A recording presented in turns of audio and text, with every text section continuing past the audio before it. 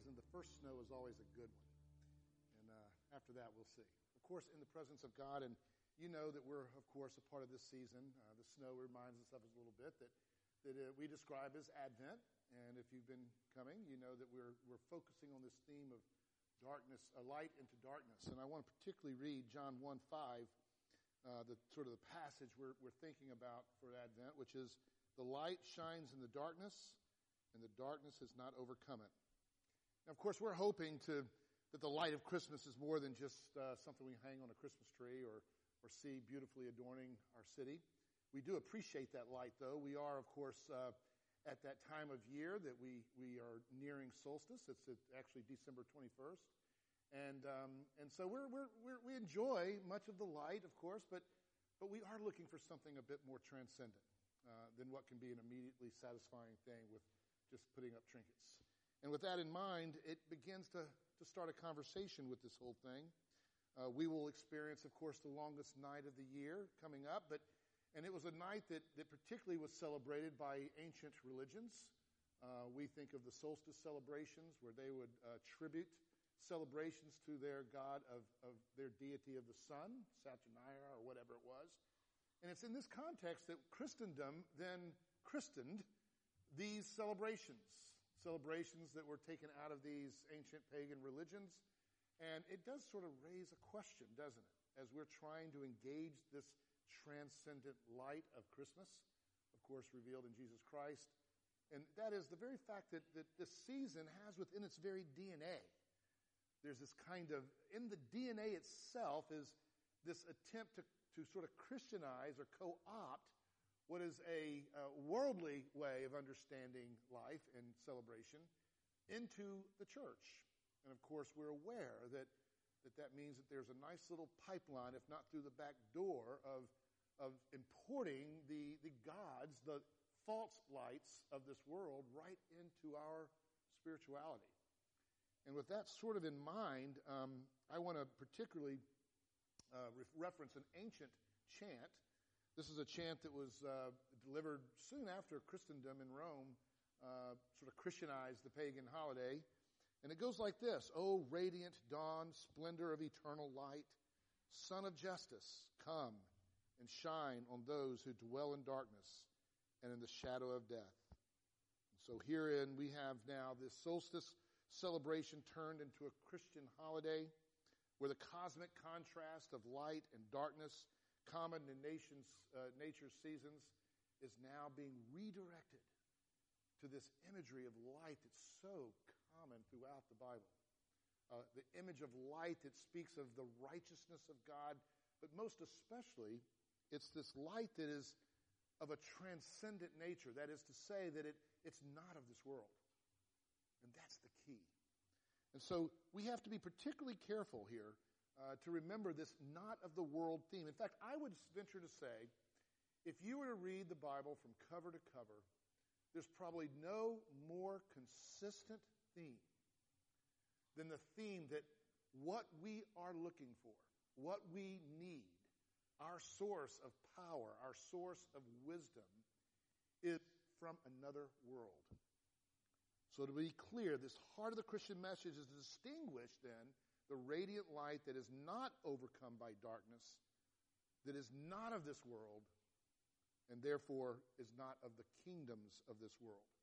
This is the way that John then prefaces his gospel that led to that passage I just read to you. Let me read it to us.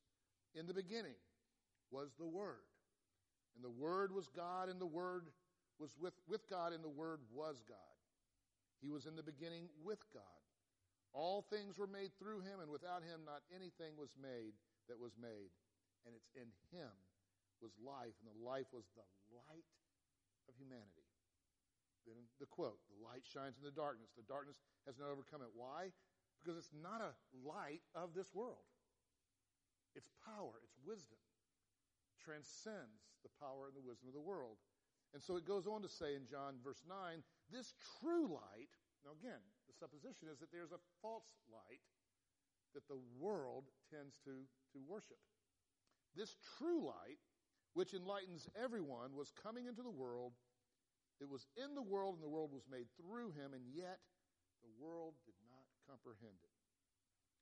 And so there's very much no more central message than this theme of the light of God's radiant glory, his wisdom, his power, a light which would enter into a context of darkness. And it's that context that I want to keep focused on here, especially in this sermon today. Because last week we looked at the darkness of despair and the way in which the God of this world, or the light of this world, is such that the children of darkness will be surprised to discover that what they were looking for is coming from another world. It's the great day of the Lord. I believe you heard about that last week through Kevin's sermon. Well, see, here this week I want to focus on something a little differently. In continuation with that theme of not of this world kind of a light, entering into a contrasting darkness of this world, herein lies, I think, the great secret of attempting to Christian, if you will, what is otherwise a of this world holiday and all its dangers. In other words, we must be incredibly, super careful to distinguish and call out the lights of this world that are faux lights, if you will. They're not the light that's going to bring all that we're hoping for. They're not the light that's going to overcome the darkness. And so we're going to have to be careful to distinguish and call out the lights of the world that therefore cannot truly enlighten the world into ultimately human flourishing and salvation. To do no less then would be to world eyes or pagan eyes Christianity. I'll never forget when I first came up to New England and I'd heard about all the celebrations in New York City. Having been raised in the South, it's kind of a big deal to go to New York City. And I remember going there for my first Christmas. We actually went to the Rockette show. What's it called now? The Christmas show. I don't know what it's called, but and I was just struck. It's just so incredibly impressive.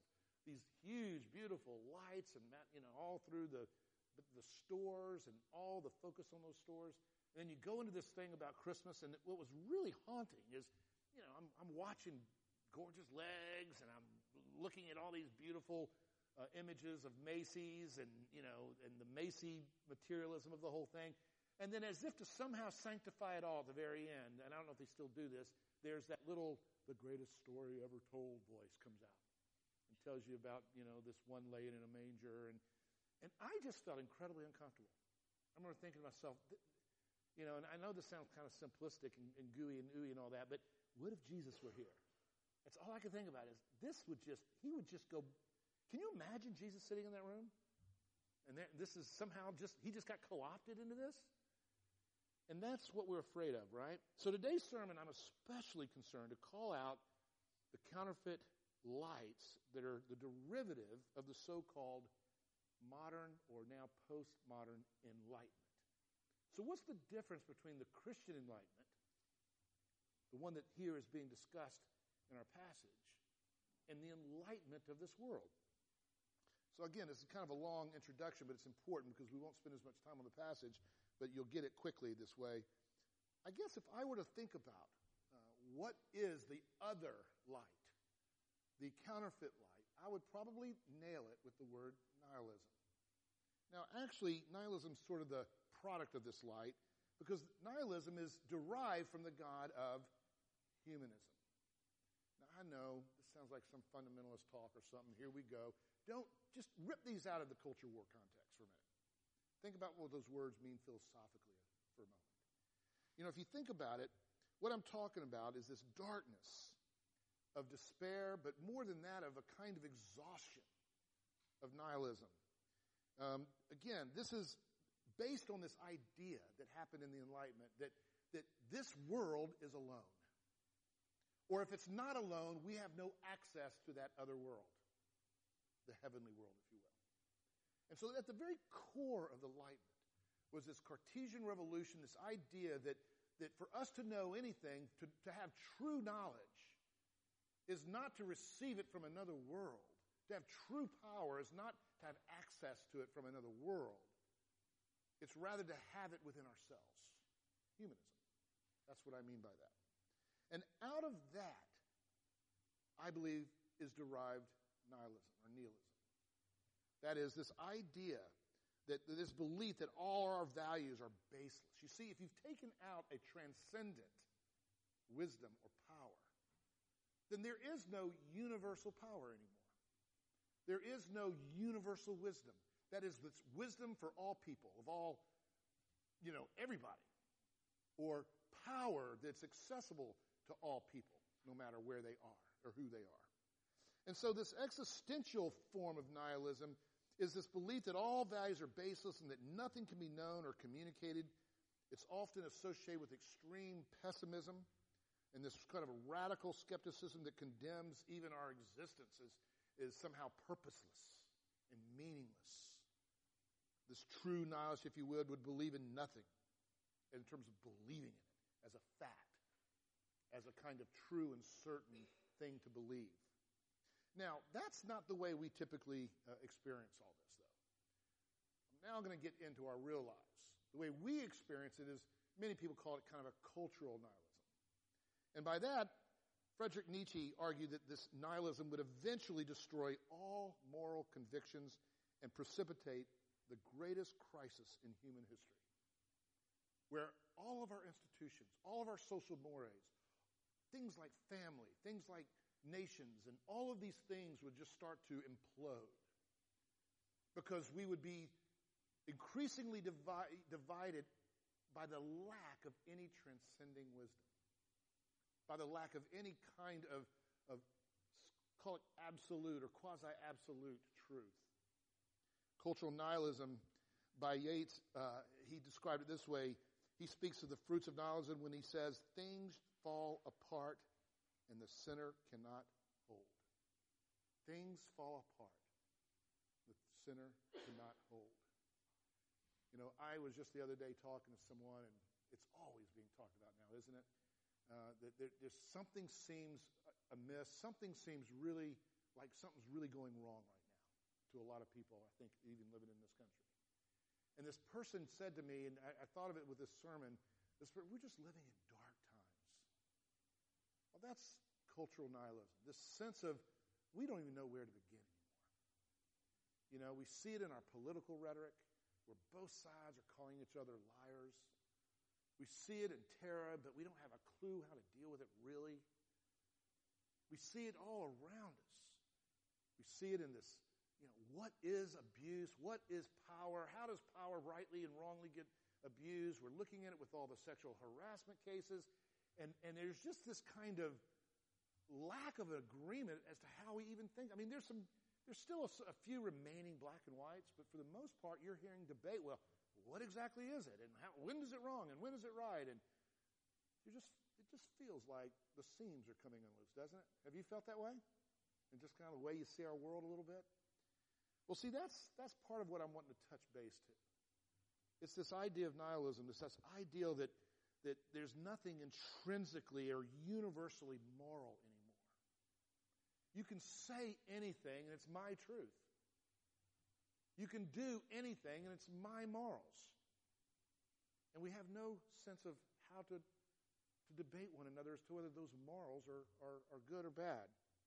And so I'm building up a context of what I think is our present-day sense of feeling the darkness, the despair, and somehow when I speak of this whole darkness thing, it's really just cliche now for nihilism.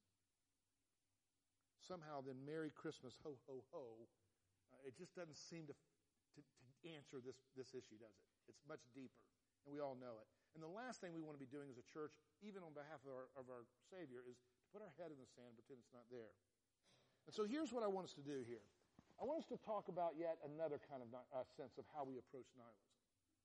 And here I'm again going to quote from Nietzsche, Friedrich Nietzsche. And he once explained, and this was really insightful to me, he once explained in his little notebook excerpts that he published under the title The Will to Power, how nihilism is a necessary step in the transition to a reevaluation of values. It's kind of odd, but he goes on to say, he emphasizes that nihilism is merely a means to an end and not an end in itself. That nihilism is a transitional stage, arises from this sense of weakness and weariness. Are you weary yet? Do you think our world's getting weary of the modern enlightenment? Promises to do away with war, to do away with terror, to do away with fight, to deal with love, all this stuff. Do you think we're weary yet? I feel that we're really getting to the tipping point. Maybe you do too. But if that's true, think about what nihilism could become. It's interesting that as we turn to our passage, how it is that Paul prefaces this passage with this incredible statement. You are dead. You are dead. That sounds pretty nihilistic to me, doesn't you? The gospel acknowledges that in these last days that there's going to be a darkness. It's not surprising to you now that you've heard that. We heard it in John. We're hearing it in Paul. And that this darkness is ultimately rooted in this nihilism that's ultimately rooted in a humanism. It's the same story. We thought it was new, but it's not. Why do we say that? Because what is humanism? Humanism is this idea that we turn to ourselves. Humanism asks the questions and then sets our mind to answering those questions. We define what salvation means, and then we set our minds and our lives out to save ourselves. You see what I mean? We rely on that power which we ourselves construct. It results in this weariness, which results in this sense of hopelessness, which results in this kind of nihilism. Paul is really in touch with that in our passage. He says, listen, he says, we are dealing with a situation of darkness, a dreary situation, where people are beginning to discern that we're dead. That is to be impotent, to be broken. Fast forward now to our passage. What Paul is doing here is actually brilliant. He takes Isaiah the prophet in a situation that he wants to import into the Ephesians church.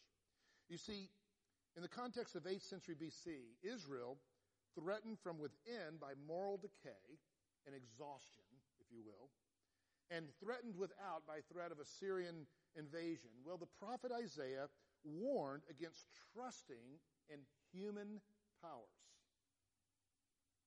Humanism. He said it this way: woe to those who go down to Egypt to find help, who rely on horses and trust in the multitude of their chariots. For the Egyptians are mere mortals and not God. Their horses are mere flesh and not spirit. Well, that is exactly. There's no different. That preaches today no less than it preached the years of Isaiah. And then, rather, in anticipation of this promised glory of God revealed in the Messiah, Isaiah further warned those who would put their trust in nations. He said, when the Lord stretches out his hand, he who helps you will stumble.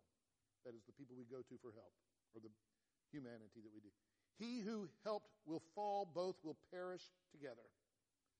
Instead, Isaiah proclaimed Israel's true hope would be as like a day when the, quote, the Lord will raise up among you.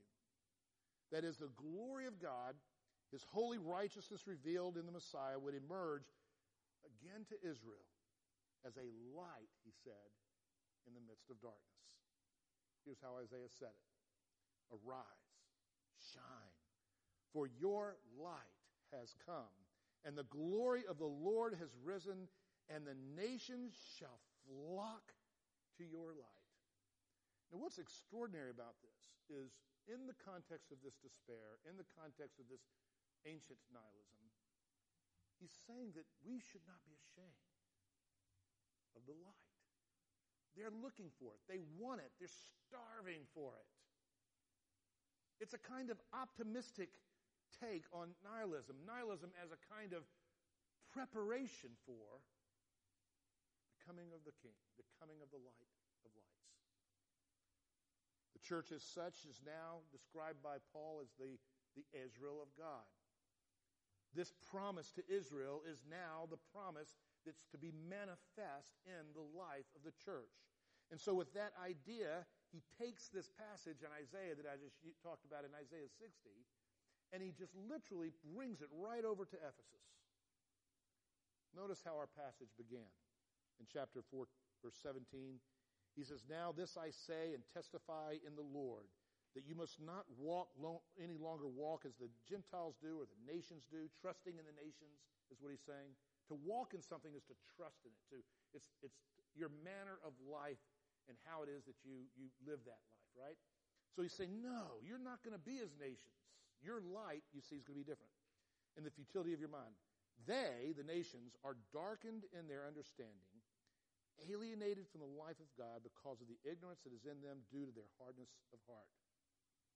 And then after a rather thorough sort of scan of how the light would be manifest in the life of the church through its morality, moral clarity, through its life and the way it lives its life. Especially, what's interesting is he takes the Ten Commandments. You know that because he's using language right out of Leviticus. He's using the Leviticus form of the Ten Commandments. And he's taken the Ten Commandments, and it surprises me because, see, I'm thinking, now, if I'm trying to reach the world, if I'm trying to be a light unto the world, the last thing I'm going to do is start talking about the Ten Commandments. Right? I'm going to kind of want to make some accommodation. I'm going to be finding a point of contact with them or something like that. Paul here, speaking of this light that is coming through the church, wants to talk about their morality and the way they live their life and how that's going to expose this righteousness of God, and the world is going to love it. Now, are you scratching your head yet? Let me tell you why I think we don't readily understand this passage, especially as you'll see when we get to a later portion of it. I think many of us, in our contact with the law of God, was as what I'll describe as a Christian humanist. By that I mean I'm self-reliant. I'm relying on myself, my power, my wisdom, my efforts in order to keep the law of God. But worse than that, I have, as a humanism, remember what I've said, always leads to nihilism. I probably came to a place in my Christian life where I became a Christian nihilist, or nihilist. How do you pronounce it? I never can go which way we do it. Do it both ways, I've heard it. But anyway, so I'll go back and forth for you, so I'll offend everybody that way. But do you hear the point? It's this idea that when I'm self-reliant and when I'm, relying upon my ability to keep the law, then what does the law do to me? It condemns me. It makes me feel like crap. And so the last thing I'm thinking is the way I'm going to reach unbelievers is I'm going to talk about the law of God. Because my experience as a Christian humanist is it makes me feel like crap. I don't need to start with that. Right? Ironically, this kind of shook me for a surprise. But see, for Paul, he's over here saying, for at one time you were darkness, but now you are the light of the Lord in the world. This light that was revealed through Messiah is now being mediated through the church. Paul says some pretty lofty things about the church, that the church is the body of Christ. That is, that's how the Christ gets now fleshed out during the ascension ministry. He says the church is the dwelling place of God. Some pretty lofty stuff. And he's saying, therefore, church, again, for at one time you folk in this church, well, you were the darkness. No, he didn't say you practiced. He said you were the darkness. But now you are the light in the Lord, and therefore walk as children of light. And he goes on to say, take no part in the unfruitful works of darkness, but instead expose them. For it is shameful even to speak of these things that they do, etc., etc. And therefore, he says, when anything's exposed by the light, it becomes visible. By anything that becomes visible is light. Therefore, it says, awake, O sleeper. Who's he talking to? He's talking to us. Quit sleeping, church. Awaken yourselves. Understand who you are, the presence of God in the world. Understand what beautiful light that you steward. And then again, counterintuitively, if you're a Christian humanist, and therefore live that out. those morals, that with moral clarity, live out the light righteousness of God, for the world will flock to it. We've got to unpack this a little bit before we go on and conclude this. Notice carefully then how this all works out. He starts off talking about being the light. He gives a very extensive survey of the Ten Commandments now applied in the New Covenant sense. In other words, like Jesus, he doesn't just talk about the Ten Commandments and what you shouldn't do. He talks about the Ten Commandments and what you should do in the positive. Do not steal, but instead give to the poor kind of thing. That's how he goes. But more than that, he's going to talk about the Ten Commandments not just as they are outwardly, but as they are inwardly in our heart. That's exactly what Jesus did, remember, in the parables. You've heard it said that it's a sin to do blank. He says, well, I'm going to tell you, if it's even in your heart, man, you've blown it. Again, if you're a Christian humanist, you're getting condemned like crazy. I mean, you're going, oh, man, this is double bad. But if you remember what Paul has already done in chapter 1 and 2, how he's already called you dead. That is, he's in touch with your brokenness and your sense of weariness and exasperation at even thinking that you can sustain the righteousness of God in yourself. And if you've heard him tell you about what the work of Christ was on his first coming, his incarnation, and how that work brought you an atonement for sin where you no longer have to feel guilty and you no longer have to be afraid of being condemned by the law, you see, by the time Paul gets to chapter 4 and 5, these Ephesians have been restored now to that love of the law. The law is not something I'm afraid of. It's not condemning me. It's actually now the very beautiful city, description of a city on a hill that the world would love to be in contact with. It's a kind of radical statement, isn't it? And so notice what he does here. He says, for you were once darkness, but now you are light in the Lord. So children, walk in the light. He then quotes Isaiah 60, and particularly he says this, the prophets look forward to this messianic era, is what he's saying. And you're living in it. An age of great opportunity. Awaken then. And notice again what he says. And here's the passage. If you're looking at your English, I think it was up there, it said it this way. Make the best use of your time. I'm sorry, but that is a horrible translation. Here's what it is. This word, this little language, make the best use of, that's the word. This very big, pregnant word, redemption. Some translations do say redeem the time. Now, time there is the word, I guess, for age. What he's saying is the prophets told you that in the coming of the Messiah, after the coming of the Messiah, we'd enter into a age of great darkness, where there'd be great trouble, where people would experience this nihilism in a particular way. And he says, and you, the church, you have this messianic light given to you, wherein you will be drawing the nations out of their despair, out of their nihilism, into this glorious, radiant light of Christ. They will flock to you. Now, you're just sitting here thinking, like maybe I am, a little bit cynically, but just stop and think about what's happened since Christ's ascension. You could measure geographically the area that the light of God where the light of God manifests itself through Israel, up all the way through even the death of Christ. And it would be a region not much bigger than maybe southern New England. Maybe New England. I haven't figured it all out, so forget that.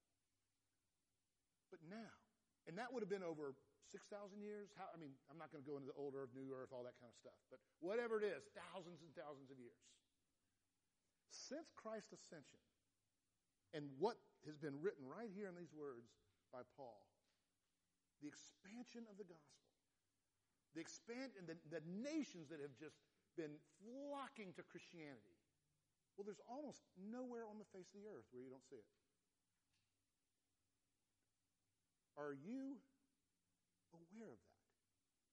Are you aware of the power this little church in the middle of New Haven has? If only we believe it. we would not be ashamed of it. Here he goes on. He says, look, that there's this age, and John 9 talks about it. We must work the works of him who sent me now while it is day, for night is coming when no one can work. The gospel writers from Christ have a very optimistic view of the age that you and I live in. But here's the way the optimistic view works, if you're processing all this. It's not that we're living in an age of triumph, and this is not the age of celebrating victory yet. Quite the contrary. He says, there's going to be a lot of trouble for you as Christians in this age. These are going to be dark times. Over and over, both in the Gospels but also in the epistles, we are told, don't be surprised when a lot of fiery trials come upon you. Don't be surprised when there's darkness, nihilism all over the place. But after Friedrich Nietzsche and this idea of optimistic nihilism, we can say, but that's exactly the hand of God. The hand of God preparing humanity to want and to be open to and to see the light. But where are they going to see it? If we're hiding it under a bushel, as Jesus says, if we're afraid to be transcendent, if we enter into the mess of the way the world does morality so as not to stick out, we've lost our power. That's the point that he's making. For the days are evil. That is to say that they are dark. And therefore he says, watch carefully how you walk. Remember, Paul is also the guy that says in 1 Timothy, now the Spirit expressly says that in the last days, and then he gives this long list of just how dark things are going to be. Deceitful spirits, teachings of demons, people who will be lovers of themselves. Sound familiar? Lovers of money. Sound familiar? That is selfish people. Boastful, arrogant, abusive, disobedient, ungrateful, unholy, haters of good, lovers of pleasure. I mean, you could pretty much sum up everything that's going on in our dark world right now in one of these terms. Sexual harassment, abuse of power, objectifying human beings, using them for selfish pleasure. People who are lying and then saying, well, it's not a lie. I mean, it's just gotten out of control, you would think. But I'm here to tell you this is not unusual. I know you must think it is, but this has been going on since Caesar and the church. It's just not that unusual. And so here's where all this comes down. Paul is wanting us to hear that in this world of darkness, that Christ has come. And his coming is such that he is now present among the world, in the world, by the very light that is given to the church. A light that is more brilliantly lived to the degree that our morality, the way we live our lives, transcends the darkness of the culture wars and the way in which those culture wars, if you think, what is a culture war? At the heart of a culture war is the supposition of humanism. Every one of them. At the heart of a culture war is this fundamental belief that something that is not the true light is my light, and I have to fight for it. It could be America. It could be another nation. It could be party A, party B, vision of how to love the poor, whatever it is. It goes on and on and on. But at the core is exactly what's going on in Isaiah time. There was a huge debate.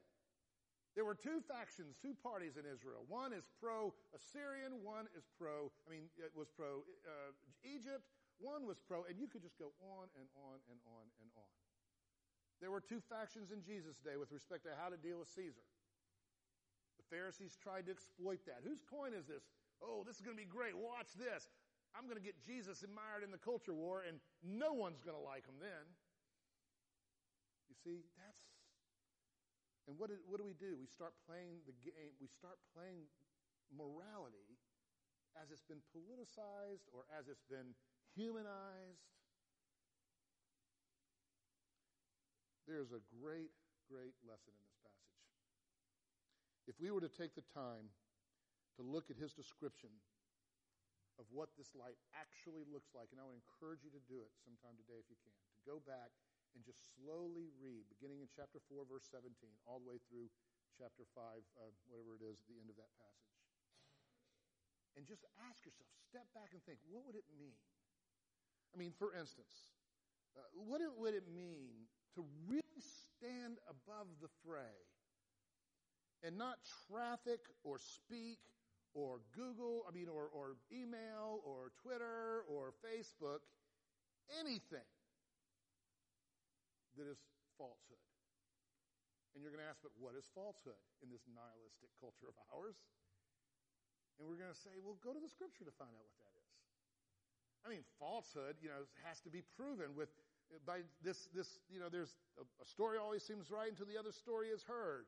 Have you done your due diligence to do that before you start trafficking this stuff? You see, that's truth. What if Christians really had this very high view of truth, believing that truth is objective and universal? How would that change the way you talk, the way you, again, share ideas, etc.? It says, let no corrupting talk come out of your mouths, but only such as good for building up as fits the occasion, which would give grace to those who hear. Can you imagine the church who takes that seriously and zips it? It would be phenomenal. It's interesting, I was looking at Bonhoeffer. Some of you know he lived in the day of Nazi Germany, and well known. And there are times when the church ought to rightly speak out to authority, speak into power. He was one of those days. You wouldn't believe the excruciating detail in a little book. It's the word truth was in. I can't remember the full name. But the detail that he goes to that put conditions on him for when he could properly speak the truth publicly. You wouldn't believe it. He says can't be done in every context. He tried to avoid it being politicized, for instance. He said it can't be done with bitterness because bitterness will always come through and distort. Even if it's what you've said is a true fact, it won't be a true sense of the fact. I mean, he goes on and on and on working this passage out in the context of that horrible regime. What if Christians lived that way today? Truth and love is what his book was called. Telling the truth is not telling it in all places, quote unquote. Telling the truth is not telling it in any motives, quote unquote. And on it goes and goes. What about the second? That was the 9th commandment. What about the 6th commandment? Putting away all anger. Can you imagine? Let all bitterness and wrath and anger and clamor and slander be put away from you along with all malice. What if we were to make as a rule, I will say and speak and do nothing out of these sorts of ambitions, out of these sorts of motives? Wow. Would we stick out? I mean, this is the Bible. I'm not even reading anything into it. Be kind to one another, tenderhearted, forgiving one another as Christ forgave you. Be angry, but do not sin. That is, don't traffic it. Do not let the sun go down in your anger. Go resolve it, reconcile. Don't give an opportunity for the devil. Why? Because he understands that the church has this incredible and transcendent opportunity to manifest the light of the gospel of Jesus Christ. A light which, if we believed in it, and as we sought to live it, and when we don't humbly confess our sins before the world of not living it, where they can be drawn to the gospel of forgiveness with yet this beatific vision of a morality of great clarity, we may be surprised how the world would flock to us. Well, I'll close with this. He talks about sexual purity again. We can talk about that a lot too. We can go back to the Have of the Well and have a lot of conversation. But let me just end with this idea. It was very eye-awakening for me to read Friedrich Nietzsche and this idea of optimistic nihilism. So I just want to leave you with this thought. How are you doing? Are you sitting in this room and are you identifying with the nihilist? The person who's beginning to see the unraveling of our world, it seems like, before our very eyes? If you are, the encouragement on the one hand is to say, things are just as the prophets said that they would be. So now you're going to become an opportunistic nihilist. And I don't mean opportunistic for yourself. You're going to begin to understand that, so is the guy you work with. So is the person that you go to school with. And now you have this incredible opportunity to say, yeah, we live in dark times. But it's leading me away from, in so many words, that kind of humanism that thinks that the solution is human. It leads me to wanting another world to enter into this world, another person, another light. I hope it will embolden you to see the Scriptures tell you what we're seeing is exactly what is expected to see. And I hope it emboldens you to be more confident in what we supposedly celebrate every Christmas. Light came into the darkness. And this kind of light, unlike every other light, the darkness